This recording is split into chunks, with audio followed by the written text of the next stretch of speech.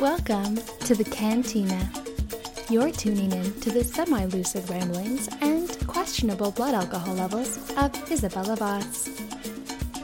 Milton Berle once said, "Laughter is an instant vacation." Well, it's cheaper than a vacation, and you don't have to deal with adjusting a shower you don't know. Does anyone else completely forget how to operate a shower different from their own or the one at their parents' house? Or is that just me? Water pressure that feels like tiny pellets on my skin is just something I don't need right now. So pour yourself a drink and let's jump into it and detox on the rocks.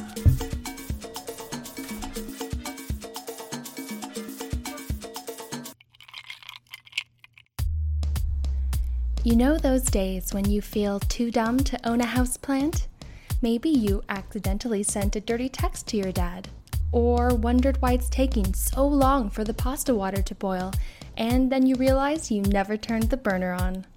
Well, you're about to feel a lot better. Here's a short story about a 54-year-old Toronto man who is his worst enemy in the worst selfie ever. Gary Lamb allegedly broke into a commercial property in Toronto. Nothing too crazy about that. Not great, but not the strangest thing in the world. What he decided to do next was have a snack.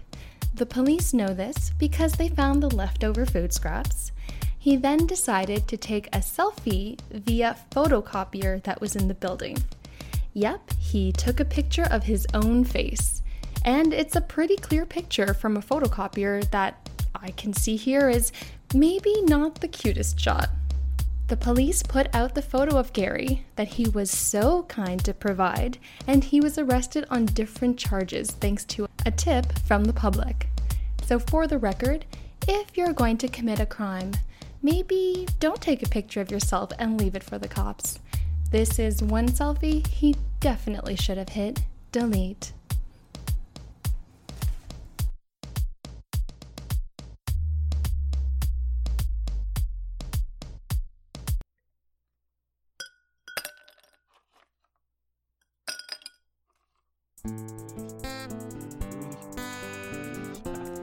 Being single has its ups and its downs, doesn't it?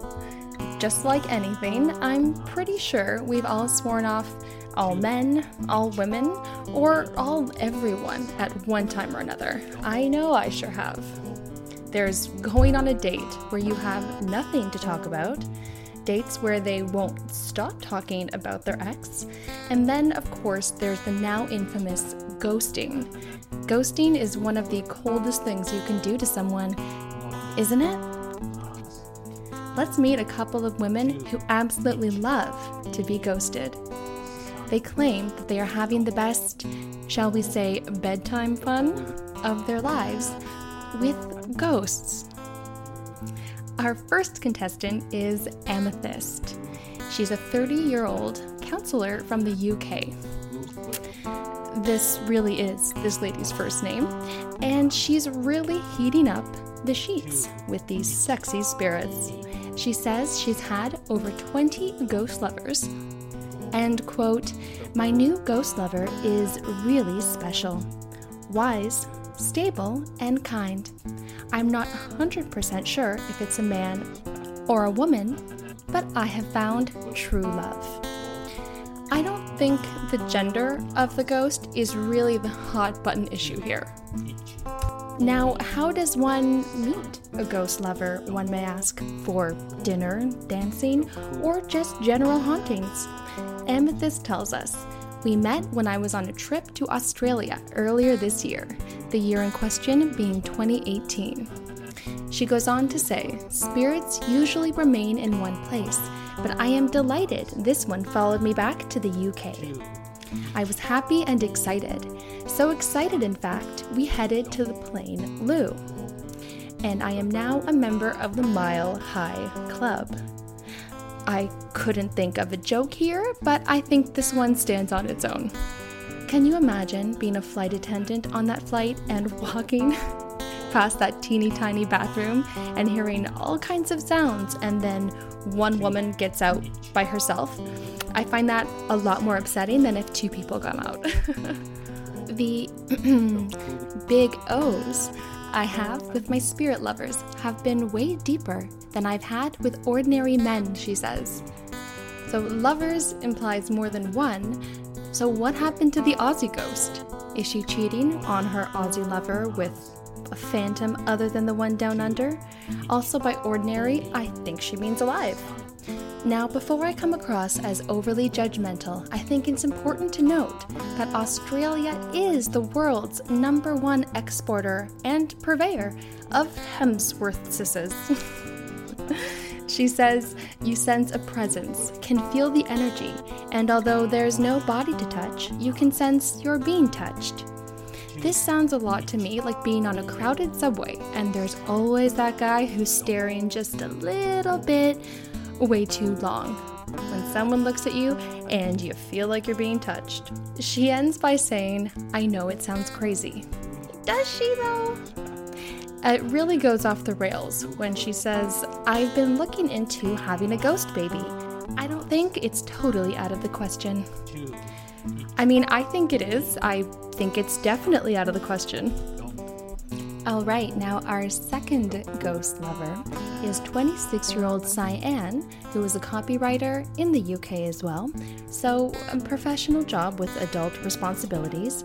She's not a cat stylist or anything like that, even though that does sound like a hell of a job. She says, quote, after splitting from my long-term boyfriend 3 years ago, I rented a 16th century cottage in, I'm gonna say this wrong, Aberystwyth in West Wales. Kind of like Cameron Diaz did in The Holiday, only insane. She says, I was immediately taken by a painting of a handsome man above the mantelpiece, which dated back to 1820. Like Beauty and the Beast, only no Stockholm Syndrome. Quote, a few months after I moved in, I woke one morning to find a dark-haired, very good-looking man lying next to me. He was fully clothed in a loose white shirt, a neck scarf, and old-fashioned breeches. Girl, no you didn't. She says he had a kind of shimmer to him, as if he was behind a fluttering curtain. She goes on to describe their passionate bedroom antics in a fair amount of detail, but what I keep coming back to is the exes of these women. On one hand, everyone says they have a crazy ex. So in the case of these women's exes, I think they're fully vindicated.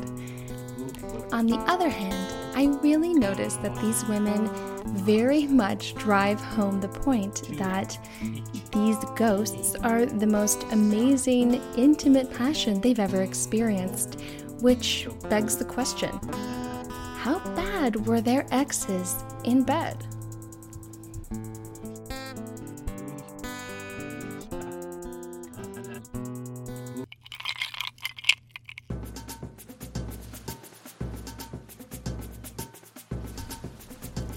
Alright, now let's play a game. Perception is a funny thing, isn't it? We have an image or an idea of someone in our heads, and very little is going to change that picture we have of them, if ever.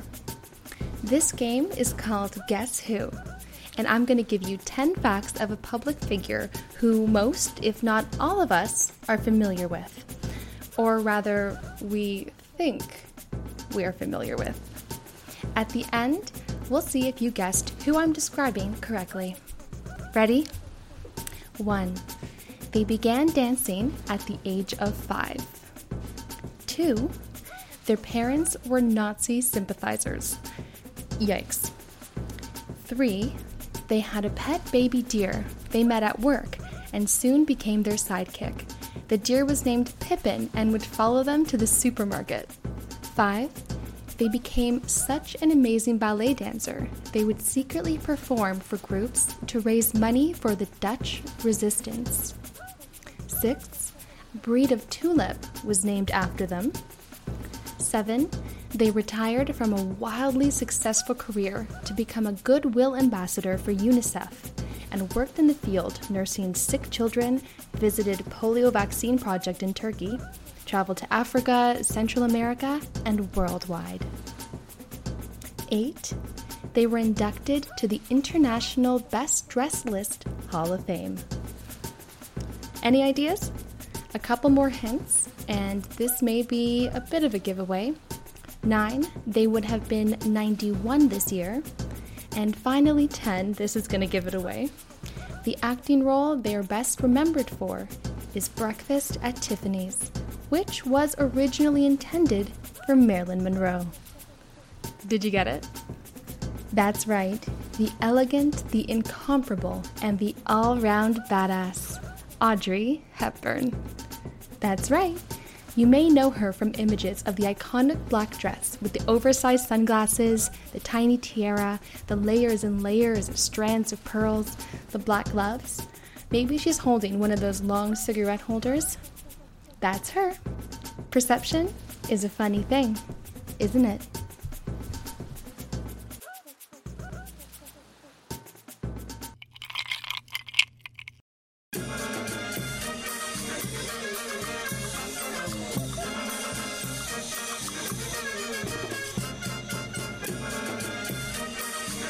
It's time for What's in Your Glass, and today we're going to talk about how to elevate a $9 drink to a $14 cocktail. Have you ever ordered a cocktail that sounds really simple, but when you try to make it at home, it just doesn't taste the same? Of course, presentation does have a lot to do with it. The beautiful glassware and the artistry do have an impact, perception, and our perceived value. But there's also probably a lot more work that went into that cocktail. We're going to break down into segments what makes a drink into a cocktail. Today, we're going to start with step 1, simple syrup. Simple syrup is, spoiler alert, really simple.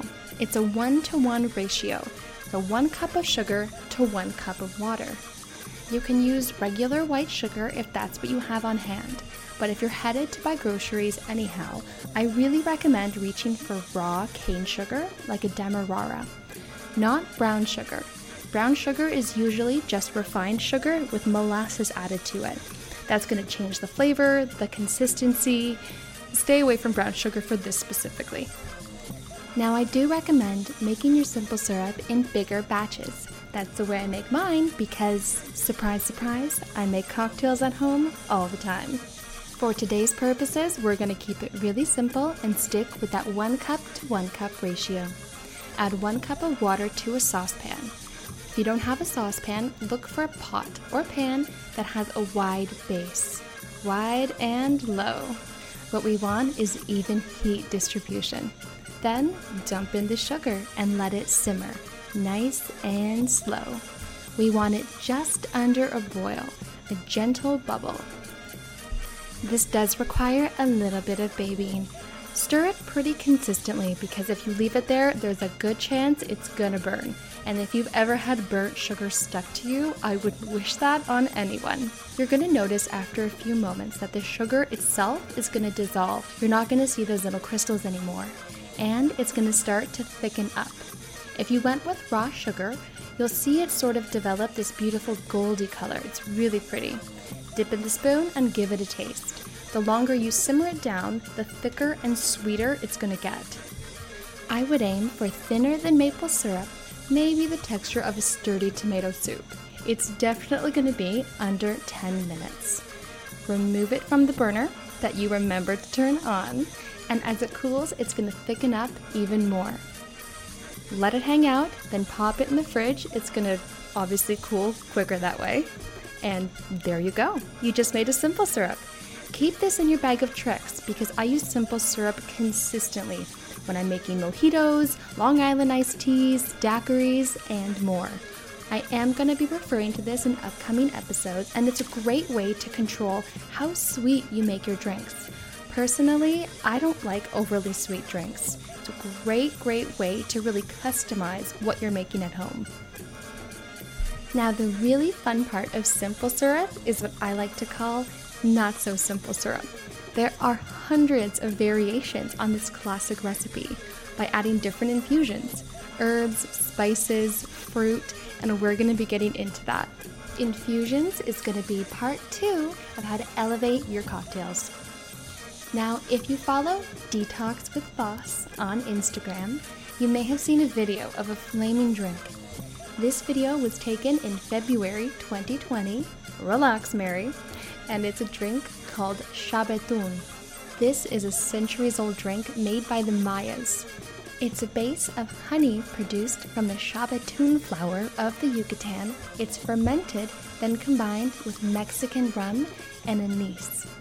There's a really prevalent anise flavor, so if you're a fan of ouzo, this is a more nuanced version of that flavor profile. This is beautiful if you want to layer a little bit of complexity into your drinks. If you want to pick some up, I'm going to spell it out for you because the spelling is a little bit unexpected. It's X as in X-ray, T as in tumultuous, A as in absinthe, B as in Bacardi, E as in everything, N as in nice, T as in titillating, U as in unicorn, and N as in na na na na na na na. A simple cocktail you can make with your newly purchased Shabetun is Shabetun y Ron. So what you need for this is 2 shots of dark rum, half a shot of Shabetun, half a shot of simple syrup, which you now know how to make, and a generous twist of lemon. Shake it up and serve it on the rocks. The brand that I recommend of Shabetun is D'Artisti, spelled D-A-R-I-S-T-I. Salut!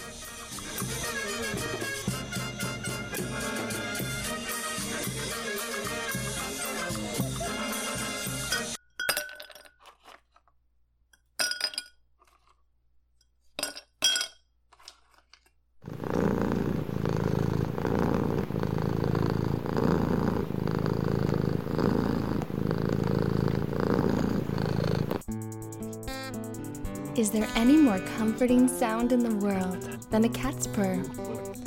Oh, well, I know. But there is a scientific reason as to why a cat's purr is so comforting. Clinical research by Dr. Clinton Rubens shows that the bones and soft tissues heal more effectively when exposed to frequencies between 20 and 50 hertz. A cat's purr just happens to be between 25 and 50 hertz. Research specialist and bioacoustic specialist Elizabeth von Maganthalers, I'd like to apologize for butchering your name. Her research shows that the purring frequency at 50 hertz can help with, quote, muscle, tendon, ligament injuries, joint injury, wound healing, reduction of infection and swelling, pain relief, and relief from chronic pulmonary disease. A cat's purr also shows contentment, and they self-soothe when they're in pain. It should be noted that much more scientific research and studies need to be done in a controlled environment to prove that having a cat will unequivocally help this long list of potential benefits. So please don't stop taking your medication and get a cat, although there's never been a better time to have a rescue.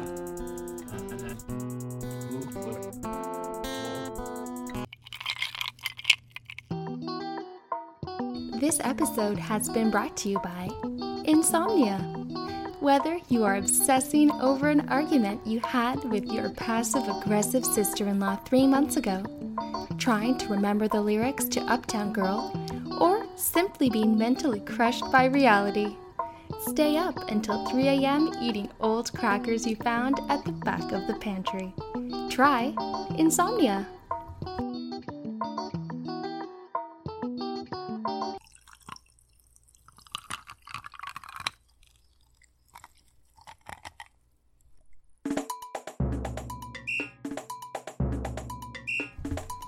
Well, that's the end of my drink and the end of the show.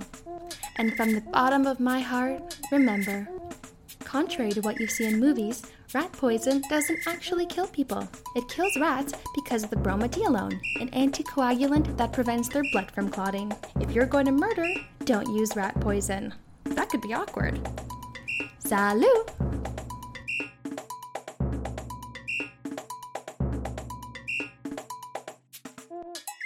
This has been a Cat Flap production.